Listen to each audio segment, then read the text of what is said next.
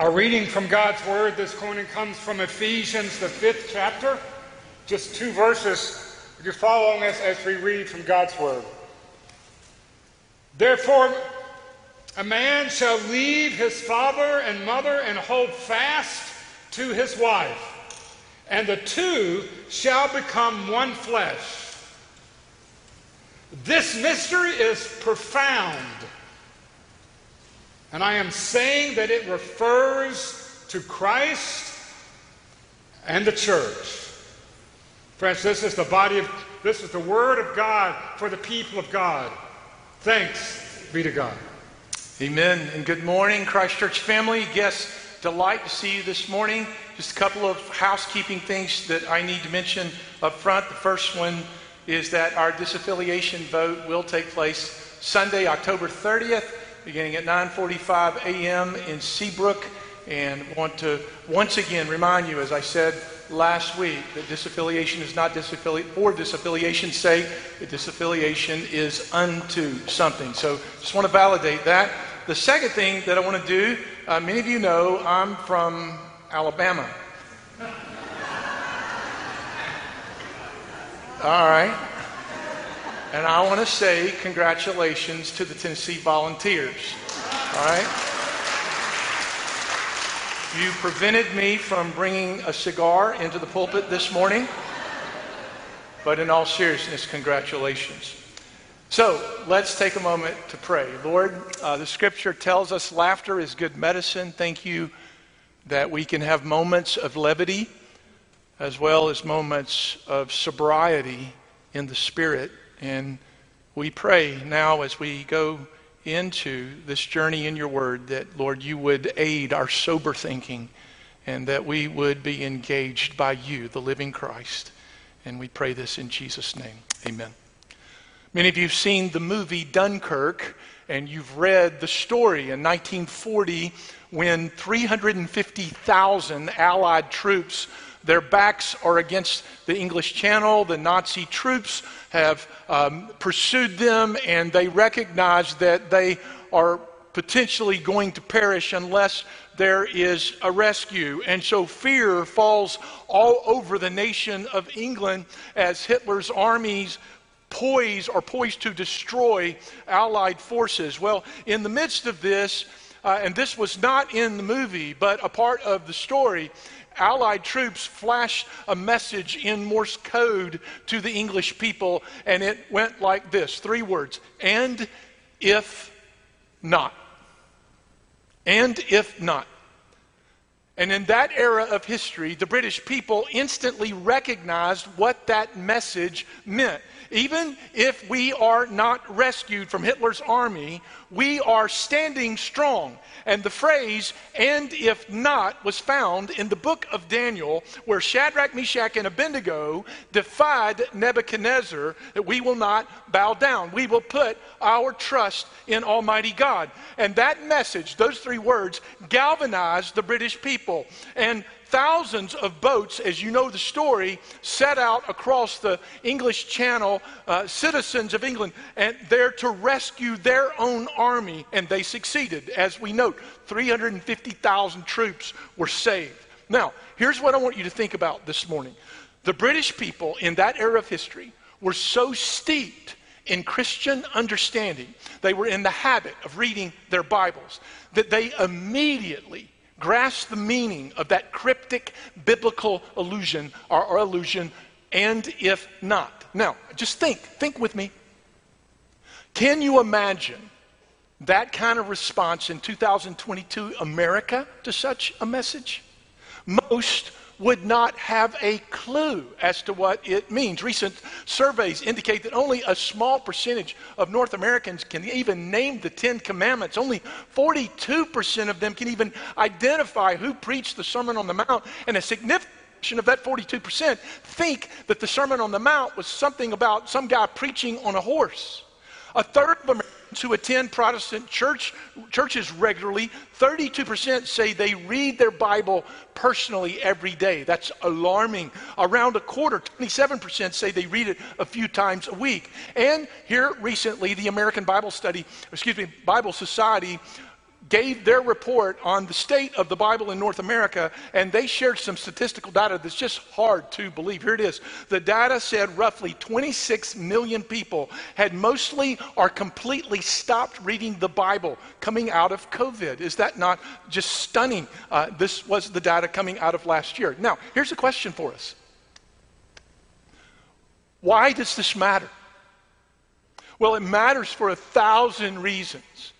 But relevant to our topic this morning, when we're going to explore the following: the church as the bride of Christ, that many do not see the significance or the correlation of this grand theme. On the day that I married Missy, I was still a relatively new Christian. I didn't realize that marriage was reflecting deeper spiritual realities that are mentioned all over Scripture. I didn't understand the significance and symbolism related to the Bible, beginning with a marriage with Adam and Eve, and seeing it end with a marriage between Jesus Christ and his church. I was clueless that marriage between a man and a woman is designed by God to actually point to the eternal mystery of Jesus Christ and his church. And I was clueless that the covenant, not the commodity, I'll come back to that in a minute. I was clueless that the covenant of marriage, not the commodity that I was entered into, was intended by the creator of the universe to portray the church as the bride of Jesus Christ, and that Jesus Christ is the bridegroom. Now, all of you know I'm a full-time pastor, right? But I have a problem. And the problem is that I cry at weddings. It's a terrible problem. Loved ones, I've been doing weddings for decades, and there are oftentimes, Missy will tell you, there are oftentimes when I'm in the middle of a wedding and I'm struggling to get through it because I'm crying, that the bride reaches over and pats me, just says, "You're going to make it, Pastor." I cry because of what I understand, what I've grown to understand through the scriptures, through the years, that marriage is a covenant that points to the ultimate covenant of Jesus and his church. I cry because Jesus speaks of himself repeatedly in scripture as the bridegroom and the church as the bride of Christ. Let me just give a few examples this morning. Mark 2, 18 through 20. How is it, the question's asked, how is it that John's disciples and the disciples of the Pharisees are fasting, but yours are not? And Jesus answers this way: how can the guests of the bridegroom fast when he's with them? They cannot, so long as they have him with them. But the time will come when the bridegroom will be taken from them, and on that day they will fast. But I'm also deeply moved because others speak of Jesus as the bridegroom. John the Baptist, you yourselves in John 3 can testify that I said, "I am not the Christ, but am sent ahead of him." The bride belongs to the bridegroom. The friend who attends the bridegroom waits and listens for him and is full of joy when he hears the bridegroom's voice. That joy is mine and now complete. He, Jesus, must become greater. I must become less. And I am moved by the fact that this is not a revelation that just appears a few times in Scripture. This is a revelation that appears over 100 times in Scripture in some form or fashion. The reality that the church of Jesus Christ, you and me, those in Christ, who are indeed betrothed and promised and intended to be a bride to her husband, Jesus Christ. This is why the Apostle Paul, picking up on this theme, would write in 2 Corinthians 11:2, "I am jealous for you with a godly jealousy. I promised you to one husband, to Christ, so that I might present you as a pure virgin to him." This is why the Apostle Paul would write in Ephesians chapter 5, in the broader context of the passage that Ken read, these words: "Husbands, love your wives, just as..."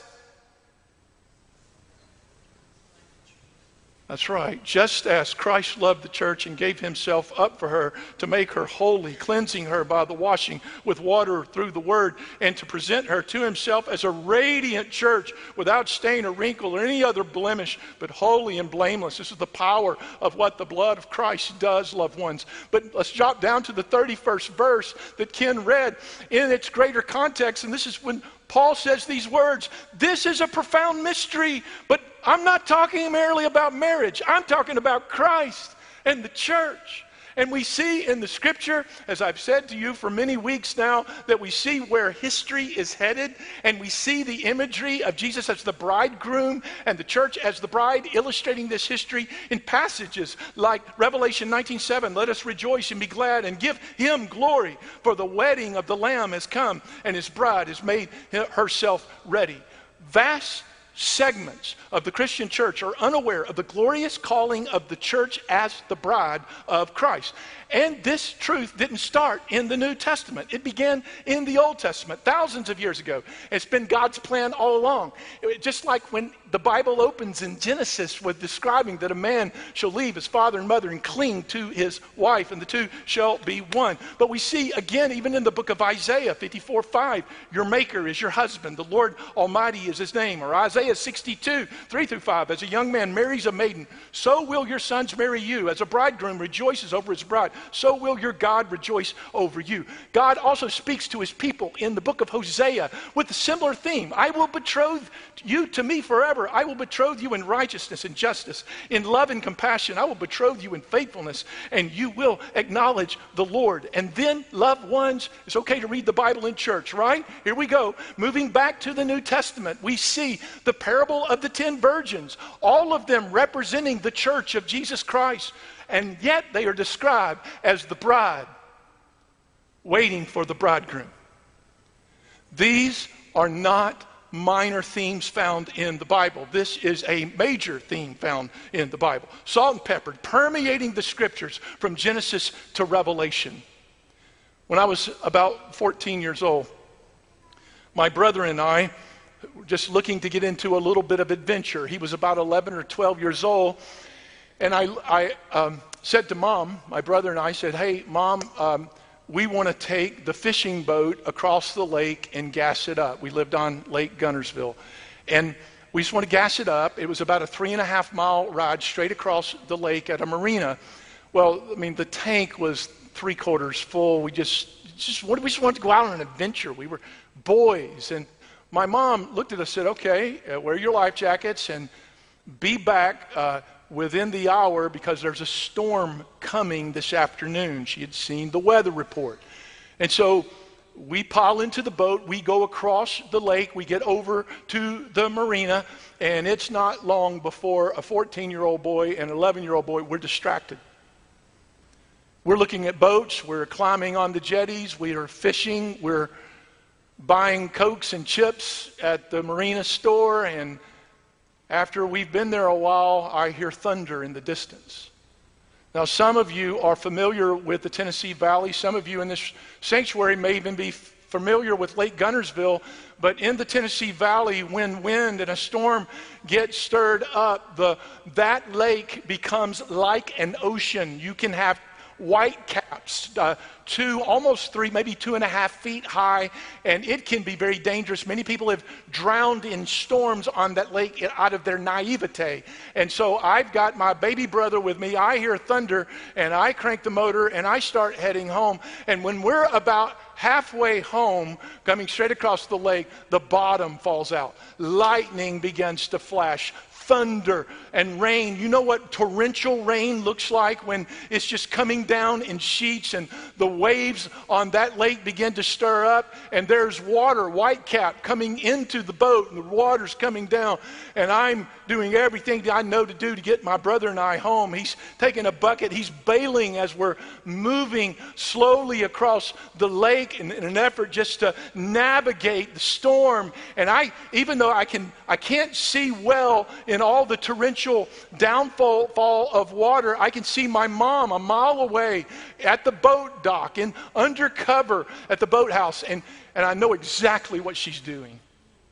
She's praying, and she's interceding for her 2 boys that she knows are in danger.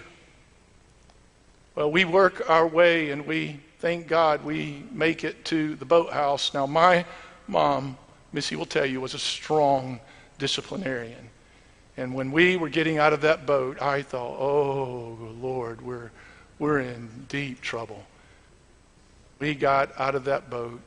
All my mom did was put her arms around her 2 sons and hold them and weep with joy. Now, church, this revelation of the church being the bride of Christ is not minor. It's torrential. It's an image that God, based upon Scripture, would want his people to be drenched in. And it's unto something. It's unto the reunion of the bride with the bridegroom being embraced in the midst of our identity and who and whose we are in Jesus Christ. But because we've allowed the meaning of marriage to be diminished in this hour, because we have viewed marriage oftentimes as a commodity, as a way of meeting our own needs rather than a covenant, we have failed to see the beauty of what marriage is intended to be. And in the process, many have failed to see that marriage is a symbol and an icon that points to a deeper reality of Jesus as the bridegroom and the church as the bride. Now, you may ask, Pastor, when you use this word commodity, what exactly do you mean? Well, our culture trains us in a way of seeing marriage merely as a commodity. Think about some of the old, just pop songs. I don't know all the new ones. I'm just, okay, but think about some of the historical pop songs. You know, you think about that old love song, I'm not going to try to sing, it'd be terrible. You're my everything, and everything is you. Or the Righteous Brothers, baby, baby, I get down on my knees for you. Or that song, You Make Me Feel. And the point is what happens in the process of how we romanticize relationships and including falling in love. What happens is that we can look at marriage merely as a commodity. This is a way of getting my needs met. It's much deeper than that, according to God's way of expressing this bridal terminology. You see, when those of you that get married, you enter a Christian marriage, you enter a covenant. And this covenant is characterized by unique characteristics. One of those is agape love. Agape love is God's love. And agape love is different from other types of love. You see, agape love is self-sacrificial love. I will sacrifice for the other. And this is characteristic of a covenant. When we enter into a covenant, it's an agreement with God and one another of what we're entering into. And it's a self-sacrificing relationship. This is a part of why, when we read a moment ago, husbands, love your wives as Christ loved the church. It's sacrificing. Let me ask you a rhetorical question. What did Jesus do for the church? He died for her. Husbands, set your own needs aside and love her sacrificially. It's part of the covenant. We also see in that passage, we didn't read it a moment ago, but wives, respect. Some of your Bibles say, honor your husband. And a part of the imagery, it doesn't, let me put it this way, I need to say this. It doesn't mean your husband won't make a knucklehead decision on occasion. That's not what the Scripture's teaching. He's human. Two human beings. But what the picture is that God is seeking to mold us into the image of Jesus, and a culture of honor is what's happening in the Trinity. You see, the Son is going, oh, look at the Father. Oh, look at the Son. The Holy Spirit is going, oh, honor the Son, honor the Father. Oh, you see this mutual honoring that's going on in the Godhead. And part of what's happening in the covenant of marriage is that there's a mutual sacrifice, there's a mutual honoring that's taking place, not in the commodification of marriage, but in the covenant of I am committed to one who transcends both of us, who's greater than us, and I bring this quality into the relationship in how we serve one another. By the way, sometimes people get hung up where it says, wives, submit yourselves to your husband. I just remind you to make sure you read that whole text and don't just cherry pick the one text, because the text says in the preceding verses that we are to submit to one another. All of us, to function with a sense of mutual submission, esteeming others better than ourselves. But you see, loved ones, this is the distinction between covenant and commodity. 3 weeks ago, I did a wedding in Mississippi. And the family asked me to take a moment and share a homily as a part of the wedding ceremony. I get asked to do that from time to time. And so I paused at one point and I said this, and I'm not going to use real names here. We'll call him John. I said, John, as you enter this covenant, Jane will not complete you. Asking another human being to complete you is asking too much of another human being. And I said, Jane, as you enter into this covenant with John, John will not complete you. Because asking another individual to complete you is asking too much from another human being. Jesus will complete you. Remember, he who began a good work in you, Philippians 1, will be faithful to bring it to completion. As you both look to Jesus and appropriate agape love in your own hearts, as you enter not a commodity, but as you enter this covenant, your marriage will thrive because it's based upon a covenant of sacrifice and love that demonstrates itself in practical ways. It's a covenant, not a commodity. But also, marriage is a mirror of the new covenant in ways that go beyond just what's obvious on the surface. And that is, I would illustrate it this way. I don't expect you to remember everything that I say. Please know that I'm a realist. But a couple of months ago, I shared a New Testament passage that makes me tremble. There are many passages in the Bible that make me tremble. And one of them is Jesus' words when there's this group of people talking to him and they say, Jesus, we did a lot of ministry in your name. We delivered people from evil. We cast out demons in your name. We healed in your name.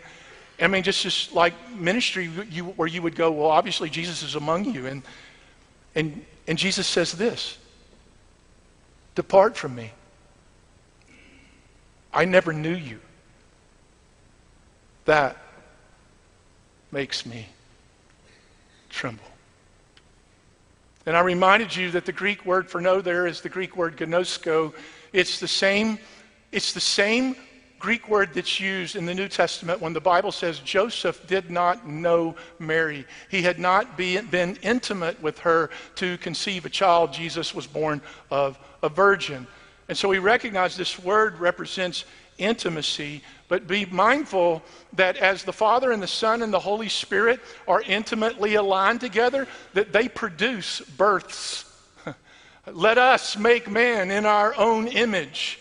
And what we see in Scripture in this imagery of covenant is that intimacy births things. And it's not merely true physically, but husband and a wife, but it's also true spiritually between Jesus as the bridegroom and the church. Loved ones, sometime in the 1950s, I don't remember the exact date, I've been studying it a bit, there were those who God conceived in his heart the birth of Christ Church Memphis. Thank God for them. Thank God for them. But somebody was hearing God, and Jesus built his church. Glory to God. Let me share one example. When Missy and I were interviewed to become the new pastor here, new senior pastor here at Christ Church Memphis. I was interviewed on Zoom, and then the interview team also did an 8:15 in the morning to 9:30 at night. So just want you to know, your interview team, they're thorough, okay? But in that interview, toward the end of the evening, I shared this story when I was asked a question. Missy and I were in India over a decade ago, and there was a leader there that asked if we would have breakfast with him, and the next morning we got up and met this leader, this Christian leader in the nation of India, and he said this to us. He said, Paul, Missy, you know about the missionary out of Australia and his 2 boys that were burned alive in the car by Hindu militants for sharing the gospel. You know about that. I said, I do. I grieve it deeply. And then he went on to say, you know about the 200 plus martyrs in Orissa State that the Hindu militants killed and in an effort to squash the church. You know about that. I said, I do. I grieve it deeply. We were at a restaurant not terribly far from there. And then he said this to us. He said, those martyrs had kids, children, and we have them, and we need help. Will you help us? And I said without hesitation, absolutely, we will help you. When we get back to Birmingham, I will share this with our church family, and we will help, absolutely. And that unfolded, but we went to bed that night, had some time of prayer, and then put our heads on the pillow, and around 4 a.m., I woke up. Jet lagged a little bit, I woke up. Now, I can't speak for your experience, but this is mine.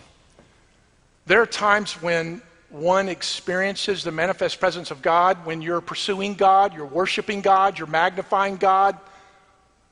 But there are these rare times in my life where you're doing none of the above, and you've been communing with Him regularly, but He just chooses to come in some way. Well, I wake up at 4 a.m., and the presence of God was manifest. The Holy Spirit drew near. And as the Holy Spirit drew near, I could sense God in that hotel room, that I just paused and I began to weep, heavy. And I'm weeping for these kids. And I can feel the heart of God in my heart. It's like, God. And as I'm weeping, Missy wakes up. And she sits up in bed and she begins to weep. She gets up and stands up, moves around the bed and comes and sits in my lap. And she's weeping. We're both crying heavy. I know why she's crying. She knows why I'm crying, and not a word has been spoken. And that's how God birthed ministry to orphans around the world in our lives. That's how we ended up building 2 homes for children, rescuing them out of human trafficking in Thailand in honor of my late mom. I'll share that story at another time, but that was the birthmark. But here's what I'm saying. It ebbed and flowed out of intimacy with Christ. He birthing initiatives in and through our lives. And I know in a crowd this size that this is also true of many of you, that you've had things that God has conceived in your heart out of intimacy with Christ. And I want to love on you and say, you're not crazy. Know that as He speaks to you, sometimes things that are so much bigger than you are and they're conceived, move with Him. But I also want to encourage you that this image of marriage and Jesus as the bride, that we are designed for intimacy with Jesus as the bridegroom. And in intimacy, things get conceived for the glory of God. Listen to this quote from Tim Tennant. The church has often failed to disciple people in an understanding of the design and purpose of marriage, and many Christians widely embrace societal views of marriage as a means for personal fulfillment. Marriage exists to make you happy, or so we are told. It is a legal arrangement that allows 2 people to fulfill each other's individual, emotional, and sexual needs and desires. Western culture places high value on freedom, personal autonomy, and finding emotional fulfillment, and the culture has domesticated marriage to fit within that larger utilitarian framework. So many of the problems we face today are rooted in this cultural redefinition of marriage, and because many Christians have unwittingly accepted the wider culture's understanding of marriage, we have little room to maneuver in our debates and discussions. Once we accept a functionalistic, commodity-driven, utilitarian view of marriage, we no longer have solid ground on which to stand in opposing a whole range of relationships that might be called marriage. We cannot accept marriage as a commodity when it is a covenant. And the 2 are very different. And this is why the Apostle Paul would say in Ephesians 5, therefore a man shall leave his father and mother and hold fast to his wife. The 2 shall become one flesh. He's quoting Genesis. He's quoting Jesus. This mystery is profound, but I'm saying that it refers to Christ and the church. It's a covenant. The covenant of marriage is painting a picture of a higher covenant. Church as the bride, Jesus as the bridegroom. This is why, as we circle back to what the Apostle Paul wrote in 2 Corinthians 11:2, I am jealous for you with a godly jealousy. I promised you to one husband, to Christ, so that I might present you as a pure virgin to Him. This is why history will culminate in this way. Revelation 21:2. And I saw a holy city, New Jerusalem, coming down out of heaven from God, prepared as a bride adorned for her husband. This is why God would inspire Jesus and John to collaborate in writing the book of Revelation in this way. In Revelation 19, then I heard what seemed to be the voice of a great multitude, like the roar of many waters, like the sound of mighty peals of thunder crying out. Take a moment and just try to imagine the grandeur and hearing these words out of angelic beings. Hallelujah, for the Lord our God, the Almighty reigns. Let us rejoice and exult and give him the glory, for the marriage of the Lamb is come, and his bride has made herself ready, and it was granted her to clothe herself with fine linen, bright and pure. For the fine linen is the righteous deeds of the saints. And the angel said to me, write this, blessed are those who were invited to the marriage supper of the Lamb. And he said to me, these are the true words of God. And if not, you see, if this is true, if what I'm sharing with you, if it's true, ultimately, it's not about who you are. It's about whose you are. Jesus, just as there was a betrothal period in biblical times during which the bride and the groom were separated until the wedding, so was the bride of Christ separate from her bridegroom during the church age. Her responsibility during the betrothal period is to be faithful to him. Now, loved ones, before we close in a couple of hours, God even used the life of the marriage of his prophet, Hosea, to deliver a powerful message to the people of God regarding unfaithfulness. You may remember the story. Hosea's wife, Gomer, was unfaithful to her husband, returning to a life of prostitution. So God felt betrayed by that symbol was illustrating. The symbol was Israel's infidelity, chasing after other loves, and God not being their first love. So even though Jesus Christ, the Messiah, had not yet come to redeem the earth, God was already using the symbolism of a broken marriage and relationship to communicate with us. I was the senior pastor of Christ Church Birmingham for 15 years. Many of those years, at 1 o'clock every Sunday in the last service, there were 20 to 30 former prostitutes that worshiped with us every Sunday, that were part of a human trafficking ministry that Missy and I and many members of the church were involved in. I cannot put into words the joy through the years of watching God redeem people out of the darkest places and seeing the power of the gospel forgive and cleanse and renew and restore, and sharing in moments of baptism very similar that we shared in this morning. And hearing testimony of the movement of Jesus in the lives of people who are often abused as children, which set them up for the emotional vulnerability of being manipulated and trafficked in a very, very dark world. But I will also never forget the day that an upper middle class businessman walks up to me with tears in his eyes, and he says, Paul, I've watched Jesus move in the lives of these human trafficking victims now for some time. And I think many of them have something I don't. I don't have that kind of joy in the Lord that I see in many of them. I want what they have. I want to remind you once again of a story I told you right here just a few weeks ago. There's a woman at Jesus' feet, and she's wetting his feet with her tears because her heart feels pure for the first time in her life. She knows deep down she is completely forgiven, and she has received mercy from the Creator of the universe. And she's taking her hair and cleansing his feet. And there's a religious man there. His name is Simon.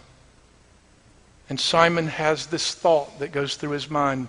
If Jesus knew what kind of woman was touching him, he would make her stop. And the scripture says, and Jesus, knowing his thoughts, that'll mess with you.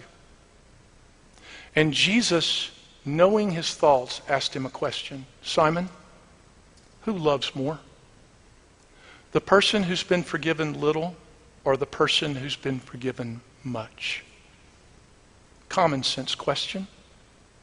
Simon gives a common sense answer. While the person who's forgiven much. But there's a tragedy in the story. The tragedy is that Simon thinks Jesus is talking about the woman. Jesus isn't talking about the woman. Jesus is talking about Simon. Simon thinks his sin is just a little thing. He thinks her sin is worse than his own sin. And because Simon can't see his own need for mercy and his own need for the restoration of coming to his first love of the bridegroom as God had designed him, Simon doesn't love very much, and the story illustrates how he has little love because he doesn't think he needs a lot of forgiveness. And if we're not careful, we can all be like Simon. God so loved the world that he gave his one and only Son, that anyone, and we have all sinned and fallen short of the glory of God, but anyone who turns to him in faith. And as it says in another place in Scripture, confesses their sin, that God is faithful and he's just to forgive and to cleanse from all unrighteousness. That word confession means come into agreement with God. Don't make excuses. Don't say, Lord, it's this woman you gave me, or the man. Lord, I take responsibility for what's going on in me. And I agree with you, God, and I confess it, and I'm going to turn my back on that. And I'm surrendering to you. You see, the bride is supposed to be surrendered to the bridegroom. And that's why we would say this imagery is not minor league in Scripture. It's major. We are intended to be the bride of Christ, individually and collectively. In Jesus' name, amen. Would you bow your heads with me for just a moment before we offer worship through song? I want to remind you this morning before I pray. I simply want to remind you of God's nature. God is holy, and sin separates you from a holy God. But I also want to remind you that God is merciful. He is merciful. In fact, the Scripture says there's a brand new mercy in God's heart today. And I want to remind you that perhaps today, as you, as the bride of Christ, would renew your first love, that in Christ we don't get what we deserve. So I encourage you to turn to him in your heart and receive his mercy, and allow him, through his shed blood, to wipe your heart clean, so that you're clothed in white like his bride through his shed blood. So Lord, all around this sanctuary, those that are listening online, we pray that you draw us. Help us to repent of what we need to repent of, let go of. Help us to surrender what needs to be surrendered, because we recognize you're worthy, and we pray it in the name and power of Jesus. Amen.